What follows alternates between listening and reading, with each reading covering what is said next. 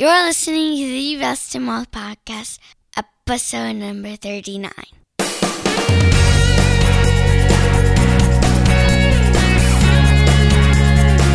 This is the Best in Wealth Podcast, a show for successful family stewards who want real answers about wealth and investing so we can feel secure about our family's future. At the Best in Wealth Podcast, we think differently about wealth and investing. You should too.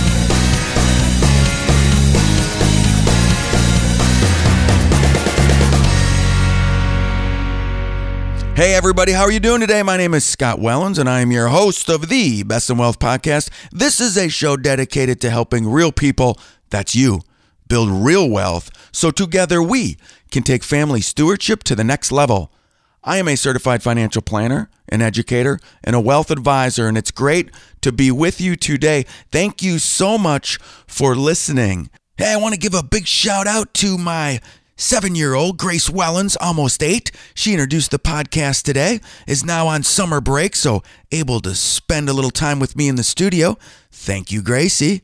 Go to bestinwealth.com. There you will find the 10 steps to a better investing experience.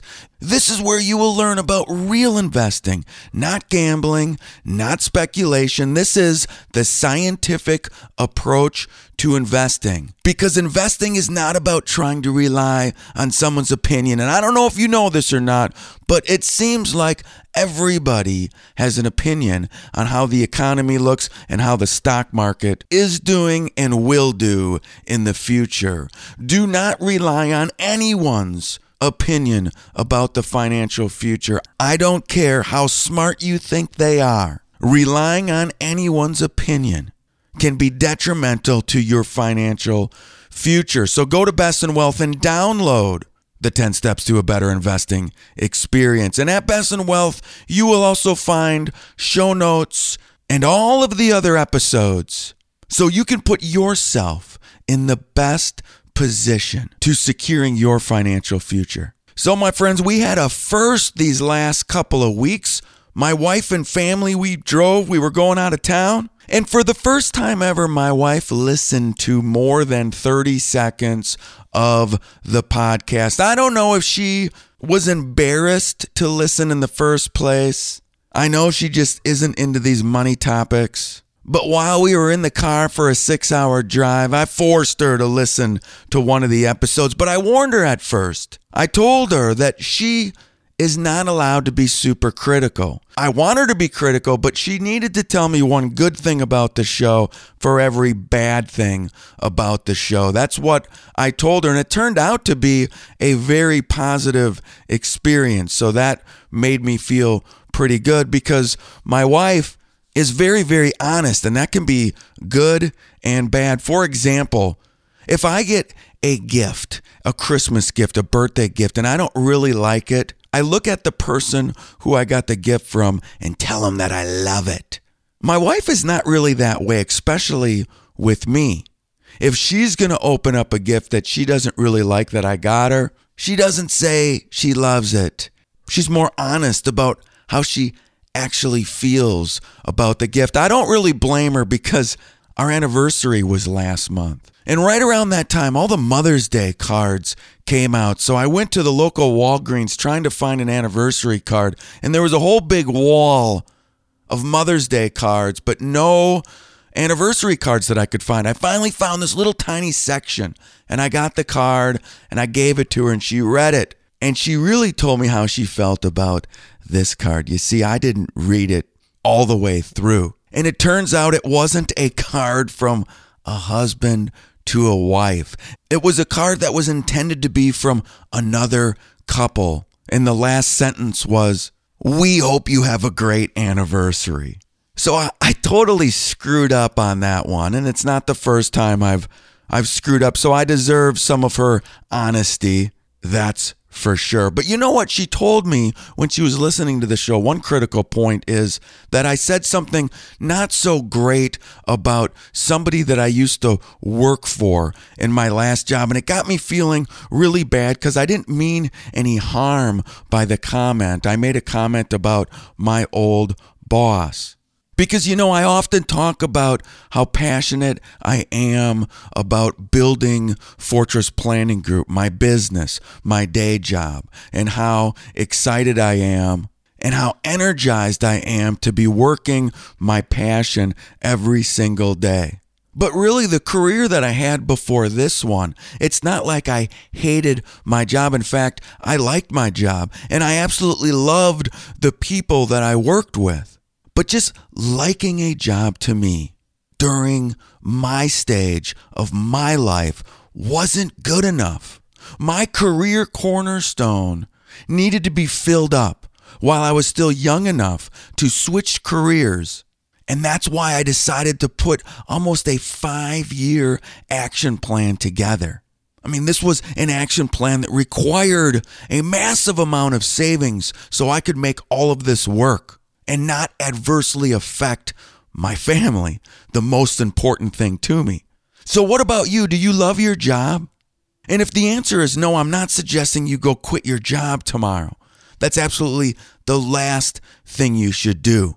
But I am suggesting that you start to look at a sensible action plan to make the change. And maybe you're thinking, I don't even know what I would do. I know I don't love my job, but I don't know what I would do. And if that's the case, here's your very first action step. Get out a piece of paper. List out everything you're passionate about. Then list on the other side of the page all of your strengths. Think for a while. You are strong in areas that so many people are not. When you have all your passions listed and all your strengths listed, now you try and intersect one of those passions or the only passion with one of your strengths. And if you can intersect your passion and your strength, now you have the foundation to start building your 5-year plan. This, my friends, is your absolute starting point. Let's get to the topic of the day. So the topic of the day is, are you cheap or are you frugal? And I just realized that in my opening, I didn't even tell you what the topic of the day was. I think I was just too excited that my wife actually listened to one of my podcasts. And this morning when she was getting ready for work, I was working on the show notes for today's episode and told her what I wanted the episode to be called. Are you cheap or are you frugal? She thought that was a very good topic. Then I asked her the question. I said, baby, are you cheap or are you frugal? And she gave me a great answer. She said she was frugal, but generous. She's frugal when it comes to herself, but not with others. But I guess the question is, what's the definition of frugal and what's the definition of cheap? And we're going to get into that in just a little bit.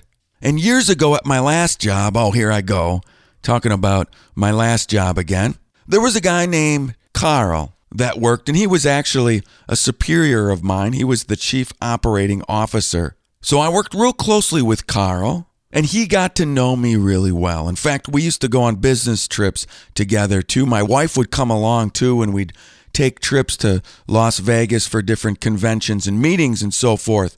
So one time when we were sitting in one of the lounges, we got to talking about money, and Carl really got to know my savings mentality. And if you've been listening to this podcast for some time now, you understand that there was a time period that I was in a lot of debt. And once I got out of debt, I really started kicking in my savings because I was saving for the future, for my family's future, for our retirement, for the kids' college, and to start my own business. So I was saving up to 50% of the income that I was making. And Carl knew that I was successful and I was making a good amount of money. And by the end of the conversation, when I talked about all of the budgeting that we do and the flex plans that Deanna and I had for our personal spending, the only thing he could really say is he looked me in the eyes and said, Scott, you are the cheapest person that I know. He didn't say frugal, he said cheap. I mean, during that year, I didn't even put $1 on the gambling tables. And not because I'm cheap, and maybe I am cheap, but that's just not where I want my dollars to go. You see, frugality or being frugal isn't about cutting your spending on everything. Because if you cut your spending on everything, it's not going to last very long. It's like if you decided you were going to get on some sort of a health plan and it required you to work out hard every single day of the week with no break, and you completely cut out all carbohydrates and maybe all meat, you got really dialed in. That approach doesn't last very long. In fact, a lot of times it doesn't last for more than a couple of days. I'm proof of that. When I start getting crazy with my diet and I start weighing my food, that's when my wife looks at me. She gives me that look because she knows this particular plan I'm on's not going to last very long. So frugality, quite simply, is about choosing the things you love enough. And those things you love enough, you spend a lot of money on. But then you cut costs everywhere else on things that you don't love. I didn't love gambling. And I don't know if you know this or not, but more often than not, if you put money on the gambling table in Vegas, you're not going to get it back. It's entertainment. It's certainly not investing. In fact, it's the opposite of investing. It's not something I love. Author Thomas C. Corley, he conducted a 5-year study of self-made millionaires and found that 67% of wealthy people he spoke with consider themselves to be frugal. They spent money on the things that matter to them and not on the things that didn't. So a guy named Ramit Sethi, he has a website called I Will Teach You to Be Rich. I'll put a link in the show notes for this website because Ramit broke down the differences between being cheap and frugal in a very simple chart. And I'm going to go through the 9 differences between being cheap and being frugal. The difference between cheap people and frugal people. And then I'll link to the show notes this chart so that you can download it and look at it. And I'll put a link to Ramit's website as well in case you're interested about reading more. I have not even ever been to this website. I found this chart as it was reprinted in a Business Insider article. So I'm not exactly sure what's at that site, but I thought this chart was a good starting point on differentiating cheap people and frugal people. A couple of these I don't finally agree with either, but most of them I do, and I'll let you be the judge. So here are the differences. Cheap people care about the cost of something, and frugal people care about the value of something. There's a big difference between cost and value. Sometimes you see this in the clothes that you buy. I buy pretty cheap clothes, and some of the clothes that I buy break down very quickly. I'm sometimes paying too much attention to the cost and not the value. Sometimes you can pay a little bit more and have it last a lot longer and really be cheaper in the long run. So the next time you go buy something, especially a large purchase, consider the value and not just the cost. All right, number 2, cheap people try to get the lowest price on everything. And frugal people try to get the lowest price on most things, but are willing to spend on items they care about. This goes back to your cornerstones. What are the things that are most important to you? If your family is the most important thing to you and they're older now and out of the house, maybe spending money on a vacation for everyone is money well spent. Spend money on the things that you care about and cut down on everything else. All right, number 3, cheap people's cheapness affects those around them. And frugal people's frugality affects only them. I'm going to be honest, when I read this, like, what is Ramit actually getting at? And he might be getting at the one thing my wife said before she left. If you recall, she said she was frugal but generous. And what she meant by that is she's a generous gift giver.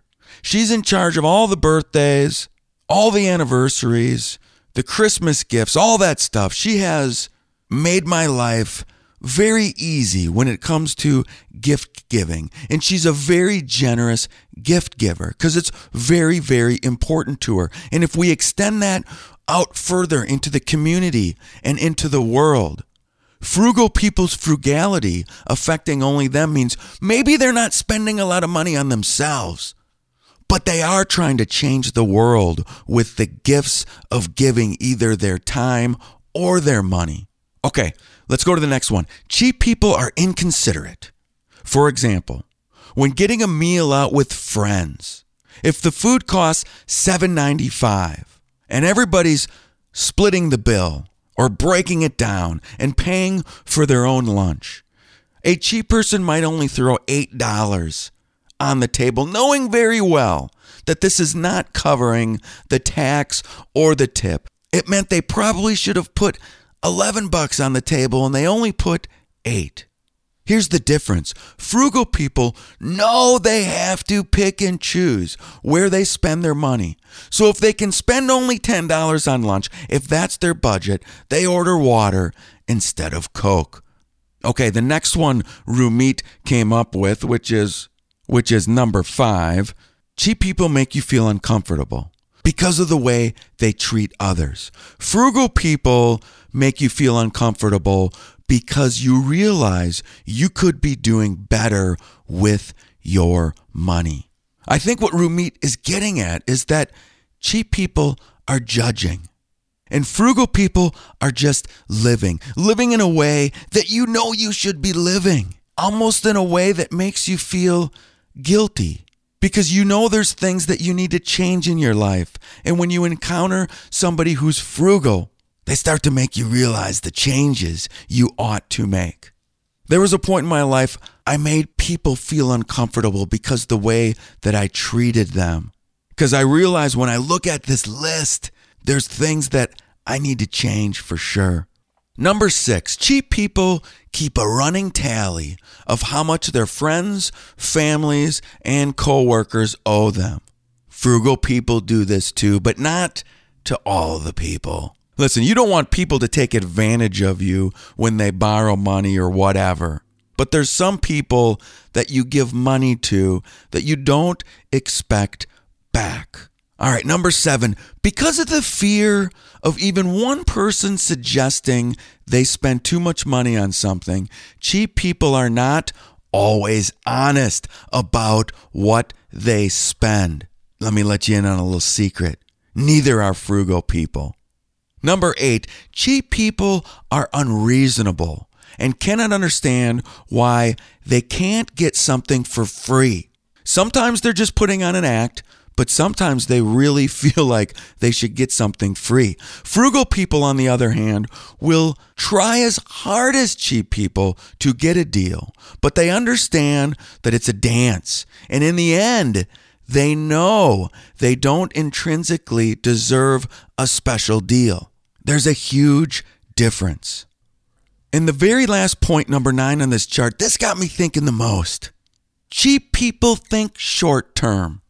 And frugal people, well, they think long term.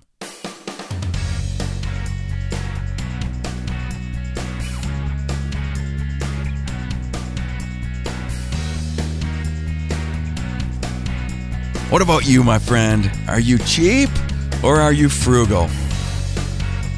You know, when I look at this chart, I feel like I'm frugal, but there's a couple areas where I'm cheap. I have work to do. Do you have work to do? Or are you just a straight up spender, so maybe you have a lot of work to do? You know, another thing that got me thinking? Some people are just scared to spend money. They fear they won't have enough. They've been spending their entire lives saving at a really high rate. And now they're retired and they can't fathom spending the money. It's a psychological thing. They've been so concentrated on that number And man, for a lot of people, that number got really large. So it's a psychological thing for them not to be able to spend money. But making a goals-based, comprehensive financial plan allows people to see the big picture and spend and still feel secure about their financial lives.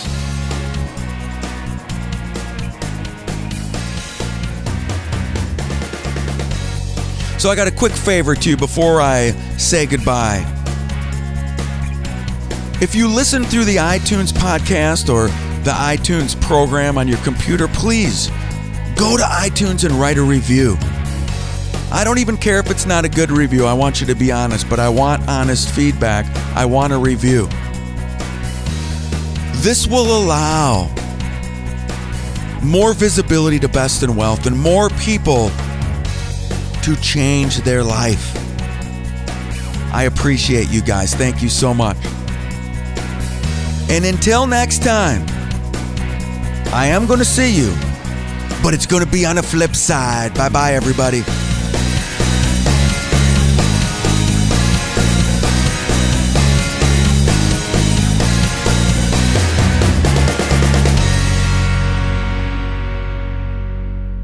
The Best in Wealth podcast is hosted by Scott Wellens. Scott Wellens is the principal at Fortress Planning Group. Fortress Planning Group is a registered investment advisory firm regulated by the Securities Act of Wisconsin in accordance and compliance with securities laws and regulations. Fortress Planning Group does not render or offer to render personalized investment or tax advice through the Best in Wealth podcast. The information provided is for informational purposes only and does not constitute financial, tax, investment, or legal advice.